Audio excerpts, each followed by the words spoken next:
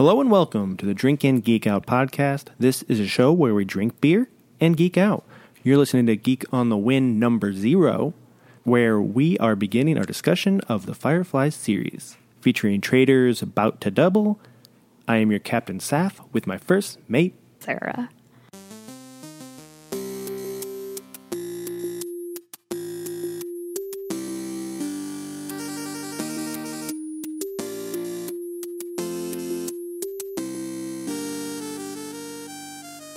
So this is the first in a series of probably like 15 episodes or so. 250. Unless they reboot the series. What about all the comic books? We can cover that in one episode. Oh, okay. We will be providing some background information on the series in this episode and preparing for what we are about to do. Right now, the main podcast is on like a every other week schedule. Yeah, COVID-19 kind of put a damper on things. Plus, just people are busy. Yeah. And have lines. So we've been recording that virtually, but this, since we live in the same house. We do, and I am currently home all the time. So we're able to record normally, and we will put these out every other week in the gaps where the other podcast is not really seen. So we'll be back to every week for the next, I don't know, however long this takes. Well, yeah, that and, you know, whenever I go back to work. Hopefully we'll get all these recorded during this. So we'll be still talking about Corona in December. It's still going to be around in December. True. So, yeah. So Firefly, if you've never heard of it, I suggest watching the series along with us, because we're going to be talking about each episode and breaking it down. And there's even a movie, too. So yes. You're going to have to acquire these legally or illegally. I don't care what you do because I'm not your boss. The series is on Hulu. The movie is not. So you might have to steal that or buy it. I suggest buying it. Yeah, I would say buy it, too. So, you know, Joss Whedon can continue. To be rich and... Yeah, and make good shit. That, too. Firefly is an American space western drama television series. That's a lot of things. Yeah. Created by writer and director Joss Whedon under his Mutant Enemy production label. Grr. Arg. When Whedon served as executive producer along with Tim Minear. I never knew how to say it. I don't know. I've never met him. I think it's Minear. The series is set in the year 2517. We'll be long dead. Hopefully way sooner than that. Probably by 2021. It's looking like a shit shoot right now. So, yeah, we probably will be dead. After the arrival of humans in a new star system, and follows the adventures of the renegade crew of Serenity, a Firefly-class spaceship, thus the name of the movie and the name of the show. You want to tell us a little bit about Joss? Yes, he is my best friend, but he just doesn't know it yet. You've loved him since Buffy and Angel, and I have loved him since Buffy the Vampire Slayer. When I watched that, when we had poor people cable, and it was kind of rerun / new episodes, I had no idea. I wasn't supposed to be watching it, so I just watched it when I could. Joss Whedon is an American producer, director, screenwriter, comic book writer, and composer. He is best known as the creator of several television series, including Buffy the Vampire Slayer from 1997 to 2003, which is one of my favorite TV series, and the next one, Angel, which is a spinoff of Buffy, because Angel is amazing, and David Boreanaz, you'll never hear this, but he made me burn in my southern region long before what I knew what that meant. But Angel was on air from 1999 to 2004. Firefly was 2002. Dollhouse 2009 to 2010. And Agents of S.H.I.E.L.D. 2013 to present. As well as producing, directing, and or writing several films. He wrote and directed Marvel Cinematic Universe Oh my god, I almost said Universal. Universe superhero films, The Avengers 2012, and its sequel. You can back off a little bit. You told me to get up on this. Well, now you're shouting into it, and it's hurting my ears. Dear Lord, I can never make him happy, guys. Avengers Age of Ultron 2015. And just a little side note, I don't know if you included this in here because I have not read through these notes, but he was writing mini episodes of all these TV series at the same time. So it gets a little crazy in all those TV series because he has, I think, ADD or something. Yeah. In 2002, when Firefly came out, he was still writing Buffy and Angel and doing Firefly all at the same time. Yep. And 3 of our favorite shows were all on the air at the same time, but we just didn't know it yet. Yep. Because I didn't hear of Firefly until Serenity came out. I saw the trailer and I was like, oh, that looks interesting. And then I went back and found out it was based on a TV show. And it was already canceled for about 4 years at that time. So in 2005, I think the movie came out. It was not easy to go back and watch stuff because there was not like streaming and all that. Like you had to buy these things called DVDs. But they were replaying them on Sci-Fi Channel, I think. So I caught a couple episodes, and then I bought the movie and the series on DVD so I could see it all. I never watched it until I started dating you. And I forced you to, and you were mad at me. No, I wasn't. I fell asleep, like always. Eventually, you saw it. Yeah, and I've introduced many people to it who have loved it, including my coworker Brian and his family. Mm-hmm. Some of the origin of this Firefly series. Whedon developed the concept for the show after reading The Killer Angels by Michael Shara. Not Michael Cera, the different guy. Yeah. Chronicling the Battle of Gettysburg during the American Civil War. He wanted to follow people who had fought in the losing side of the war, their experiences afterwards as pioneers and immigrants on the outskirts of civilization, much like the post-American Civil War era of Reconstruction and the American Old West. He intended the show to be a stagecoach kind of drama with a lot of people trying to figure out their lives in bleak pioneer environment. Whedon wanted to develop a show about the tactical nature of life, a show where existence was more physical and more difficult. Whedon also read a book about Jewish partisan fighters in World War II. Whedon wanted to create something for television that was more character-driven and gritty than most modern science fiction, because that's what all of his shows are, like character-driven, heartfelt shows that take place in kind of weird situations. And he was behind women being superheroes long before everybody else. Mm-hmm. Like, he made Buffy the Vampire Slayer a fucking badass, and Sarah Michelle Gellar is still considered a badass because of it. Yeah, we talked about that a little bit on one of our Buffy episodes, how it was like a complete reversal of the damsel in distress type stories. Television science fiction, he felt, had become too pristine and rarefied. Whedon wanted to give the show a name that indicated movement and power, and felt that Firefly had both. This powerful words, relatively insignificant meaning, Whedon felt added to its allure. He eventually created a ship in the image of a firefly. Is the ship currently supposed to be the one that he used? It's supposed to look like a firefly? Because I don't think it looks... Yeah, it kind of looks bug-like because it's got like the part that comes up with the head and then like the engine part on the back that lights up. It looks like a bug, but I wouldn't say a firefly. Well, it's got to look like a ship first. That sucker would never fly, realistically. No. You want to take this next paragraph? Sure. The history. Firefly consists of a 2-hour pilot and 13 one-hour episodes with commercials, usually about 42 minutes. Something like that. Without commercials.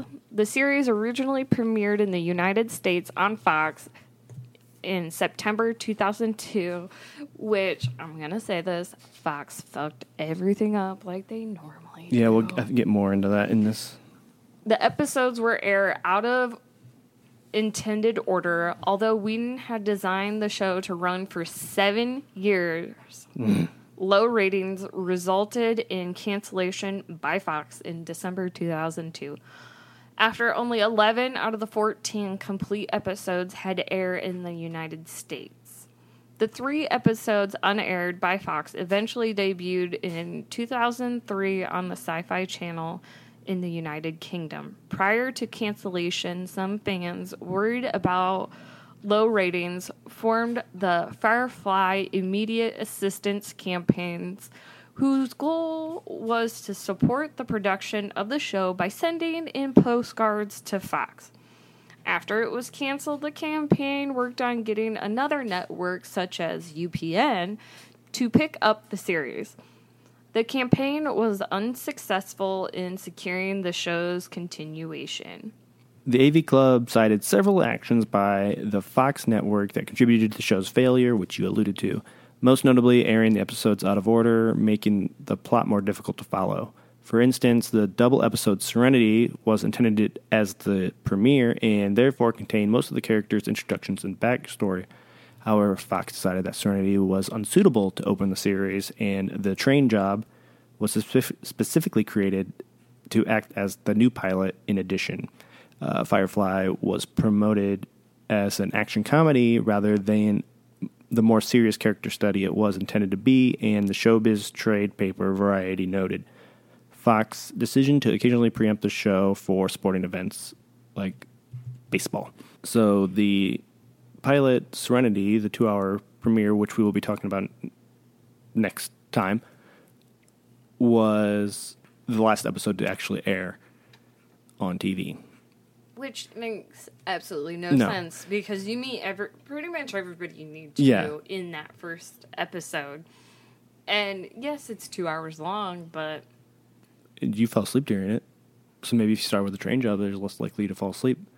They do try, which we'll get to when we talk about the Train Job, they try to introduce everybody and kind of recap the previous episode that didn't air in like 2 words or something. So it does a good job as a de facto premiere when you haven't seen the other one, but it's better to watch them in order. Yeah. Which we will be talking about them in the intended order, not the aired order. Yeah, no. Fox can go fuck themselves. The popularity of the short-lived series served as the launching point for a media franchise within the Firefly universe, including the feature film Serenity, which addressed many plot points that left unresolved by the series cancellation. Additionally, there are several comic books and one-shots set both before and after the movie. Which we own all of them, or most of them? We own a lot of them, but then there was like a new run that we haven't got yet. You mentioned that it was going to go for 7 years, and like the Reavers and stuff was going to be like a main through line. And I think I got trivia about this on one of the episodes, so I'll save it for that. But the movie kind of tries to cover all of the stuff that he wanted to do in an hour and a half that would have taken place over the next 7 years. Dear Lord. But it's a great movie. It is. I like it. Reruns of the series start with Book providing the following backstory. I'm going to try to play it. Here, give me a second. Oh. After the Earth was used up, we found a new solar system, and hundreds of new Earths were terraformed and colonized. The central planets formed the Alliance and decided all the planets had to join under their rule. There was some disagreement on that point. After the war, many of the independents who had fought and lost drifted to the edges of the system, far from Alliance control. Out here, people struggled to get by with the most basic technologies. A ship would bring you work. A gun would help you keep it. A captain's goal was simple: find a crew, find a job. Keep flying. That was a nice little... If you watch these episodes on Hulu, that plays at the beginning of each episode. But on the DVDs, it does not do that. So I thought it was interesting when I rewatched them on Hulu. I was like, oh, I've never heard this before. No. But yeah, hopefully you could hear that. You couldn't because you didn't have headphones on. But you'll hear it if you ever listen to this. Maybe if I find time in my busy schedule. The show blends elements from space opera, Western genre, depicting humanity's future in a manner different from most contemporary science fiction programs in that there is no large space battles. Firefly takes place in a multi-social future, primarily a fusion of Western and East Asian societies, where there is a gross class inequality as a result of the Sino-American alliance. Mandarin Chinese is a common second language. It is used in advertisements, and characters in the show frequently curse in Chinese. According to the DVD commentary on episode Serenity, this was explained as the result of China and United States being the two superpowers that expanded into space. We can talk about the cast now. First, we have the captain, Mal Reynolds, played by Nathan Fillion. He is the owner and captain of Serenity and former independent sergeant in the pivotal battle of Serenity Valley. Malcolm grew up on a ranch and was raised by his mother and the ranch hands. In the Unification War, he fought as a platoon sergeant in the 57th Overlands of the Independent Army, the Browncoats. He is cunning and capable leader and skilled fighter. Mal's main motivation is his will for independence. While he is not above petty theft, smuggling, or even killing to maintain his lifestyle, he's generally honest in his dealings with others, fiercely loyal to his crew, and closely follows a personal moral code. He is openly antagonistic towards religion as a result of the war experience. First mate. Zoe Elaine Washburn. Washburn. Gina Torres, who also is an angel. So was Nathan Fillion. No, he was on Buffy. He was the preacher. Second in command on board Serenity, a loyal wartime friend to Captain Reynolds and Wash's wife. She was born and raised on a ship and served under Mal during the war as corporal. Described by her husband as a warrior woman, she is a capable fighter who keeps calm even in the most dangerous situation. She demonstrates an almost unconditional loyalty to Mal, the only exception noted being her marriage to Wash, which the captain claims was against his direct orders. Hoban Washburn, played by Alan Tudyk, Serenity's pilot and Zoe's husband, deeply in love with his wife. Wash expresses jealousy over his wife's war buddy relationship and unconditional support of their captain, most particularly in the episode War Stories, in which he confronts Mal even as they are being tortured by a dissatisfied customer. He joined pilot training just to see the stars, which were invisible from the surface of his polluted homeworld, and he has joined Serenity despite being highly sought after by other ships. He is very lighthearted and tends to make amusing comments despite the severity of any situation, and he says the line that we stole for the title of the show, Leaf on the Wind. Yeah. Thus, Geek on the Wind. So here's my probably favorite character, Inara Sierra. And I'm going to fuck this name up because I don't know how to say her name. Marina Baccarin? Bessanera? Besserin? I think it's Marina Besserin. Besserin? I don't know. She is beautiful. And you'll recognize her from Deadpool. Yes, she was in Deadpool. Also in V. There's something else she was in. But I love her. She didn't know it, but I love her. Oh, she's in Gotham. Yes. All right. Inara. Ignore the squeaking.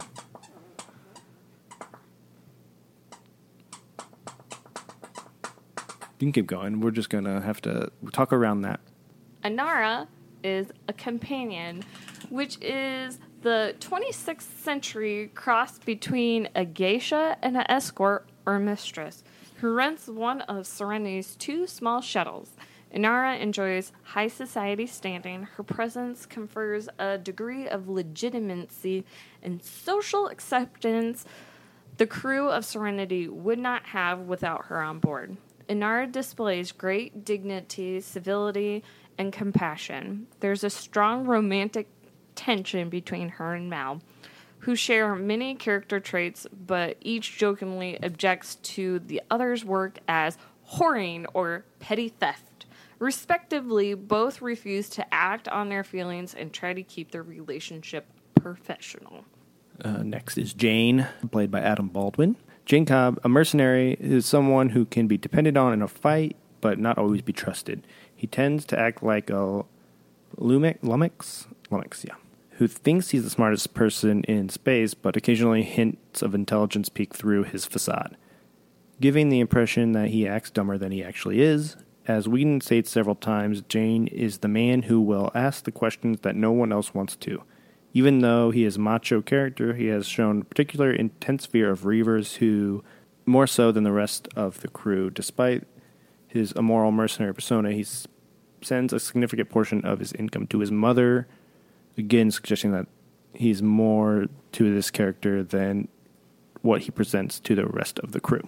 Kay Winnett Lee, Kaylee Fry, Jewel State, the ship's mechanic. In episode Out of Gas, it is established that she has no formal training but keeps Serenity running with an intuitive gift of workings of mechanical equipment. Jewel State explains Kaylee's character as being wholesome, sweet, completely genuine in the sweetness, adding she loves being on that ship. She loves all the people, and she is the only one who loves all of them incredibly genuinely. She has a crush on Simon Tam. Kaylee is the heart of the ship, according to the creator Joss Whedon. If Kaylee believes something, it is true. And that's true. I agree. Mm-hmm. She's like the emotion of the show, so that makes sense that he calls her the heart. Yeah, she's... You never want to see her, like, sad or anything. Yeah, she's very important. Like, she not only keeps, obviously, the ship running, but she also is kind of the middle person. She always tries to, keep everybody amicable. And you mentioned Simon Tam, Doctor, played by Sean Mayer, a trauma surgeon of the first caliber, top 3% in his class at Top Core Planet Institution, who is on the run after breaking his sister River out of the government research facility.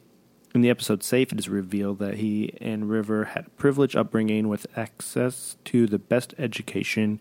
In rescuing River over his stern father's severe objection, Simon sacrificed a highly successful future in medicine. His bumbling attempts at a romantic relationship with Kaylee are a recurring subplot throughout the series, and every turn he seems to find a way to unwillingly foil his own attempts at romance. He tends to put his foot in his mouth. His life is defined by caring for his sister, who is... River Tam. Summer Glau, who also was an angel. She was a Russian ballerina. She was a ballerina. In real life, too.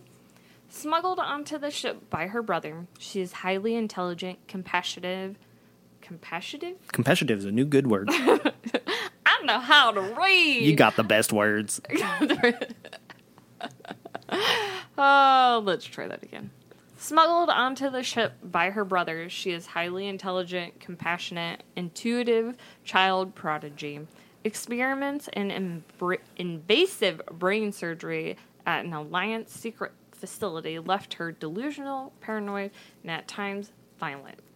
Though her uncanny ability to seemingly sense things before they happen leaves questions as to where the delusions end and reality begins for her.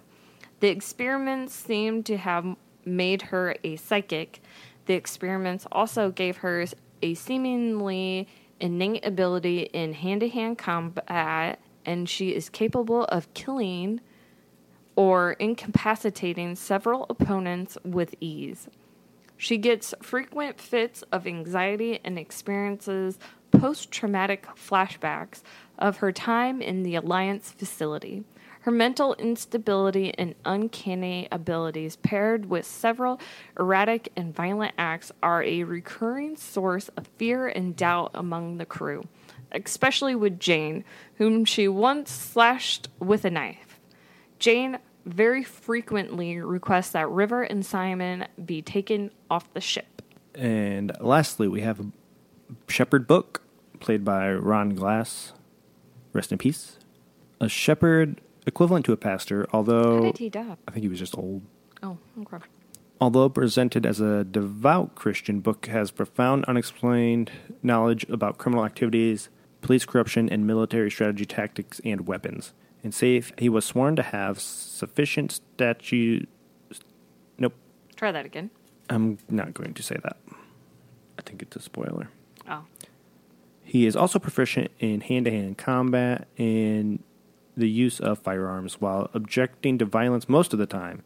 On a rescue mission, he joins the fight, stating that while the Bible is quite specific about killing, it is somewhat fuzzier on the subject of kneecaps.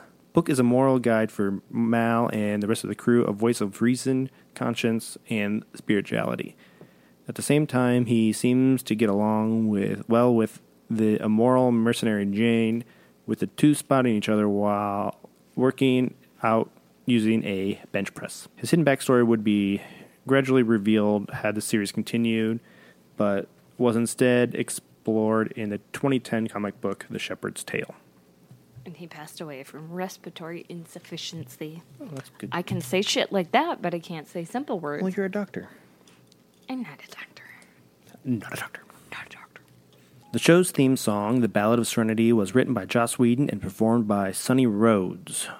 Whedon wrote the song before the series was greenlit, and a preliminary recording performed by Whedon can be found on the DVD release. Yeah, you can hear Joss Whedon reading a early draft. The song sounds like this. Take my love, take my land, take me where I cannot stand. It's got the I Western don't vibe, care, I'm still free. but You he talks about take the sky from taking the sky, me. alluding to Take space. me out to the black. The black is what they call outer space. I ain't coming back. Burn the land and boil the sea. There's imagery of Take the horses sky from and me. stuff like that.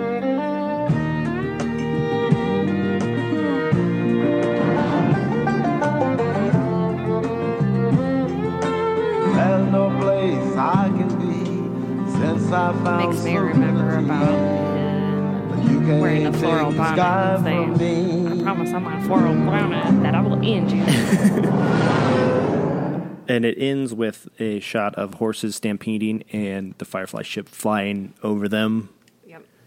And Nathan Fillion has said multiple times that after recording Firefly that he had to come up with new goals in acting because he got to shoot a gun, ride a horse, and something else that he wanted to do. Kiss a girl or something. I doubt that, but I know that he was like, I did everything in this one show. Mm.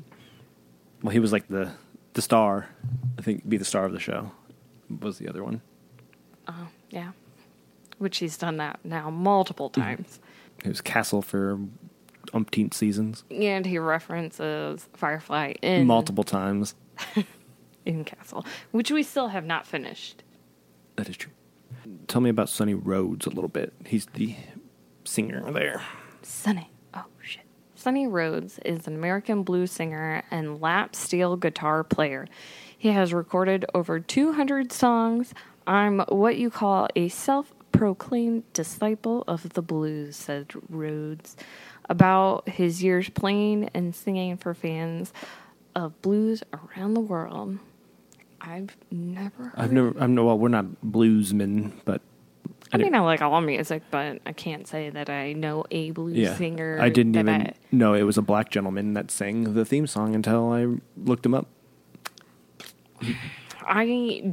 After hearing, what's that fucking guy's name? Sam Sparrow? Yeah. I no longer guess races with or singers. Even Sam Smith. Yeah. Any Sam. Yeah. Or Sonny. Yep. So, yep. A few of the upcoming podcast segments that we'll be doing or try to do with each episode Initially, we'll break down the episode, and I'll try to include some sound clips as I did with this, but more from the actual show. Yeah. We will be choosing a big damn hero of the week. Ooh. Who is the most valuable person on the ship? River. Not generally. Hands down. When shit hits the fan, I want her. Yeah, but like who in that episode we just watched, who was the most important? We didn't watch any episodes. That's why it's going to be recurring throughout each episode. We will do this in upcoming episodes. And then at the end, we will see who was... Tally him up and say, this is the hero of the show. And maybe it'll be River, or maybe it'll probably be Malcolm Reynolds, because he's the captain. He also gets himself into a lot of shit, too. So we'll lose points, maybe. Are we going to score that? Like, who ends up getting we could do that. Into the shit of the week? Because think about the one with the statue. Huh? There's a statue of someone. Oh, yes. There's a statue. I was like, that's not an episode title. I looked them all up. I have them all written down right behind me. No, I didn't want to give any, actual clues away.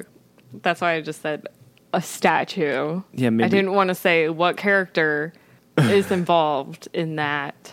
We'll have to come up with a name for that segment of, like, the not the hero, the person that... Goram idiot. Oh, yes, I like that. I'm going to write it down. Because that's the word that they use the most for cussing is Goram. We will rate the episode out of 5 somethings. I didn't think of anything, and I thought I did. Oh, that's good. But I just typed 5 somethings. 5 hands? Hands of blue? 5 hands of blue, which we'll cover next week. I think that's actually part of the first episode. Damn, it is? I think it's like the end of the first episode. Or maybe I think it is in the end of the first episode. I don't like that. I don't like it. Why not? I don't like it. Then I will review a beer that hopefully relates to the show or episode. You got a bunch of beers. I got lots of beers to choose from. And I will watch you. Some of them I already recorded. Okay, never mind. I will not watch you on some of them. And some of them you will. Okay. And I will smell, as long as my bloody nose isn't back. You'll smell, and you'll be able to tell me what color they are, and we'll be able to pick out of our Geek reference the That's colors, true. And I'll let you read about them. You can do the readings while I'm doing the tasting. I don't know. After not being able to read that sentence for like 10 minutes. They're usually just like 3 sentences, and then the ABV and IBUs. So this week was the Trader's About to Double, which I already drank. That's why I'm not drinking anything. I was wondering what that name was. I was like, what the fuck is that? It was one of the crowlers, so I had to drink it early. But I chose Bout to Double because our number of episodes is about to double. Ooh, look at you. Sort of clever, but it didn't really fit. I just jammed it in there. Yeah. But all that is to come. Hope you stick around and follow along with us with the series. You will enjoy it. It's really good. Yes, I have convinced people to watch this series by saying that it's not like normal TV shows because it is literally a Western in space. And it is just very odd at first because you're like, what the fuck is going on? It's kind of confusing because they're like in space. They're in space, but they're riding horses on planets and stuff. They ride horses. They dress kind of like old Western-y, and then Inara's always in like beautiful gowns and you're trying to figure out, like, when is this supposed to take place? Yeah, I don't think... Do they ever actually reference the year other than, like, the war? I think they the war... say what year the war is. Like, in that first scene, they say what year it is. And then they say, like, 1 year later or something. So they do say it, but if you're not paying attention when it shows up on the screen at the very first scene, you might be lost. But I have had people watch it, and they get hurt. Because it's not normal. Like... I don't know. I think on one of the back of the comic books it said Silverado meets Buffy. I only remember that because I look at it every single day. But yeah, it's different, and I think everybody should watch it. Agreed. You will not be disappointed. I don't think. Just get through the first couple episodes and you'll be hooked. Yeah. And I mean, if you like anything else by Joss Whedon, I feel like you will like this, knowing that he created it. Like, he's got a crazy mind. Like, if you watched his other shit, like Dollhouse alone, if you watched Dollhouse, like, you understand how... I want to rewatch that. Which Wash is in that. It's a little bit, not a lot. But he's in it. Joss Whedon always reuses his characters in everything. Like, so if you become friends with Joss Whedon, you got it made. Like, you have a job at least every couple of years, because they'll be like, hey, hey, do you want to part in this? And you're like, yeah, because you're cool. Like that Much Ado About Nothing movie where it had like a bunch of Buffy actors in it. Oh my God. I think that most of them were all Buffy. I think it was like filmed in his house or something. Well, I guess between the two Avengers movies. I guess it was Buffy and Angel, because Fred's in it, and Fred's an angel, and Fred's a lady. FYI. I meant the Buffyverse characters, not just the Buffy. You didn't say Buffyverse. You said Buffy. You know how I like exact. Just like the whole very Hamilton specific episode, and you're like, he's from Puerto Rico, and I'm like, no, he's not. From the Virgin Islands. No. I'm not rehashing this. I say that because I'm looking at that album right now. But even if you don't enjoy the episode, at least you'll be able to follow along with us and know what we're talking about, and maybe you'll enjoy our episode. Yeah, you can. I would say watch the actual episode first, and then listen to us, because we will give spoiler alerts. Yeah. I am really bad at not spoiling things. We'll try not to spoil what's happening in the next episode. I hope so. I can't promise that. If we do, I'll cut it out, or... You said you weren't doing any editing. I'll cut out spoilers, but not cutting out any of your screw-ups. FYI, I have been on drugs for weeks, so I say weird things. And you got some moosh mouth sometimes. All the time, and it gets very dry. All right, let's wrap this up. Well, cut to my beer segment. Cut it out. While we are getting the next beer ready, I just wanted to remind you that you can follow us on Twitter and Instagram at Drink and Geek Out. Get all sorts of cool, fancy updates and pictures. You can also check out our show notes and other fun stuff over on our website at drinkandgeekout.com. And you can email us any comments or suggestions at drinkandgeekout@gmail.com. If you like what you hear, please take a second to rate, review, and subscribe on Apple Podcasts, the Google Play Store, or wherever you get your podcast. We also have a Patreon where you can get some fun bonus content, and that is patreon.com/drinkandgeekout. And now, back to the show. For this week's beer, I am drinking Bout to Double from Trader's Brewing out of Indianapolis, Indiana. Bout to Double is the malty missing link between Patter's Beer and Trippy Nick's Triple. This Belgian double is a beautiful caramel color, gives some fruity and molasses aromas, and offers a smooth blend of cloves and vanilla flavors. A little bit about Traders, because I don't think we've ever talked about them on the podcast before. According to their website, this says, beer tastes a hell of a lot better when you share it with others, family, friends, even strangers. Beer has a way of bringing us together and blurring the hard lines our differences draw between us. This is our aim here at Traders, to create simple quality beers in such a way that builds and fosters a better community. Our family has been brewing for years, and we like to think that while the operation has outgrown the garage, it will never outgrow what makes Traders feel like home. Bart began brewing his own beer as soon as he was legal. At least that's how he tells the story.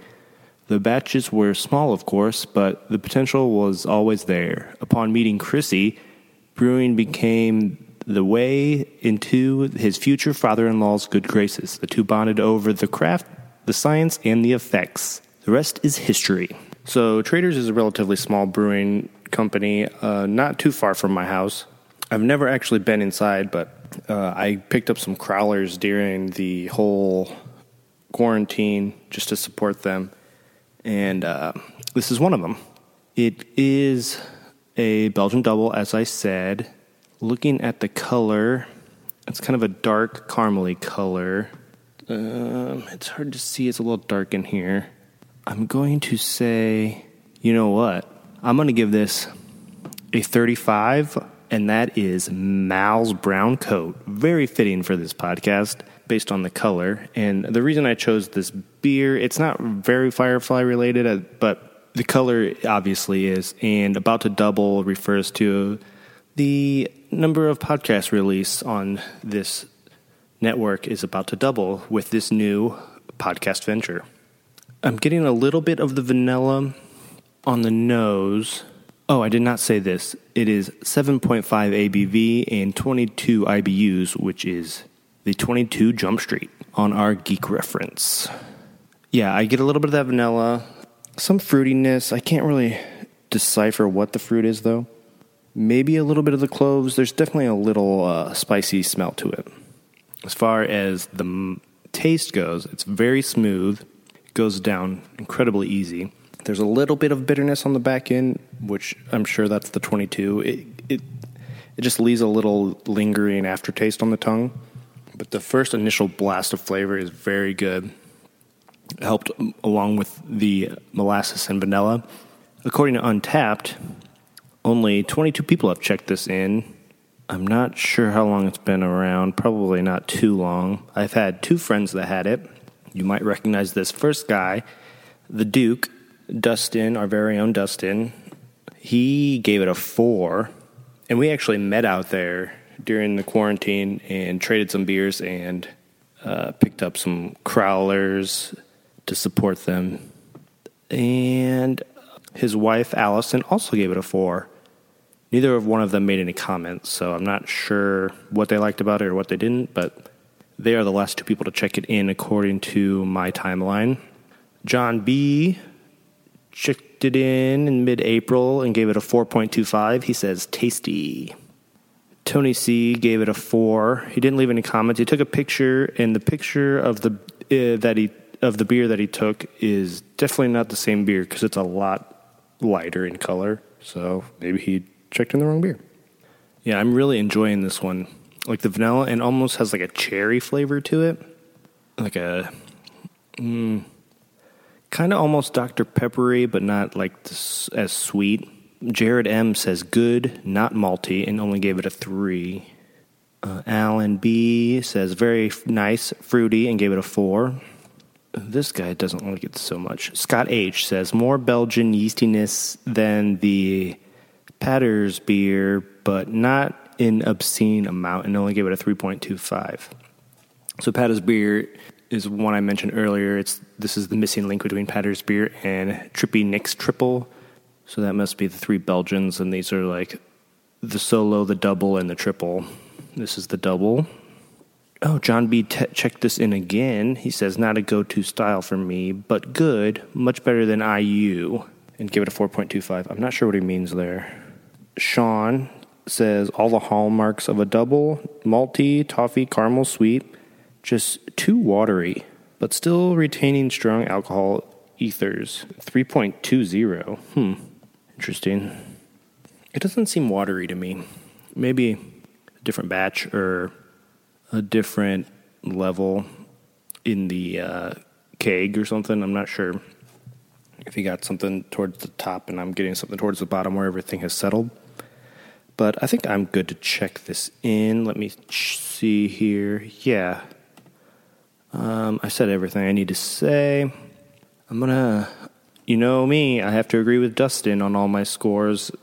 Whether I mean to or not, I'm going to give it a 4. It's not, as the other guy said, it's not my go-to style. I don't have a lot of Belgians. There's not a lot of people making Belgians around here. So I don't have a lot to compare this to, but I think this one is very, very good.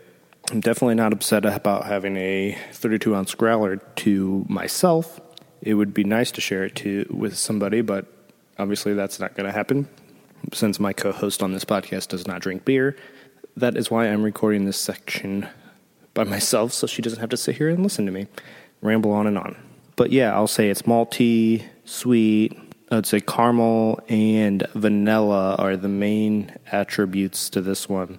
definitely, if you like Belgians, maybe, or doubles, maybe this isn't going to be as good for you. But for me, who's not really used to this style as much, I think this is a really good version or attempt, and I would definitely recommend it. So, yeah, that'll do it. That was me drinking a beer. We already heard that. That's it for this episode. Until next time, we're still flying. Proud member of the Hopped Up Network. I am your Captain Saf with my first mate, Zoe. No. Well, that's who's the first mate, technically. Not on this podcast. Then me. Who are you? A stranger danger called Sarah.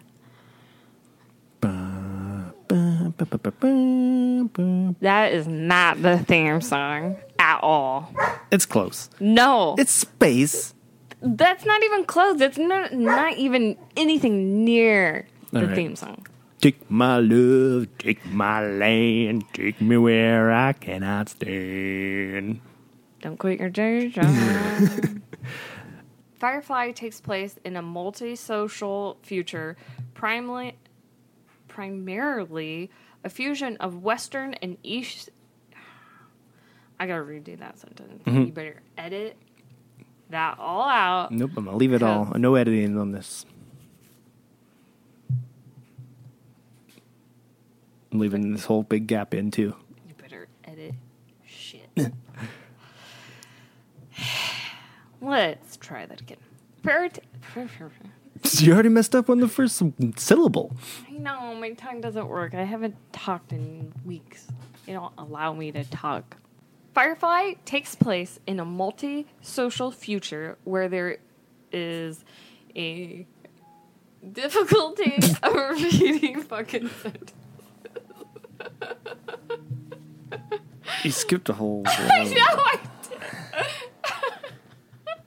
I guess. I mean, why do you pick me to read things? Like, I don't know how to read. Want me to read it? No, I want to read this shit if it kills me.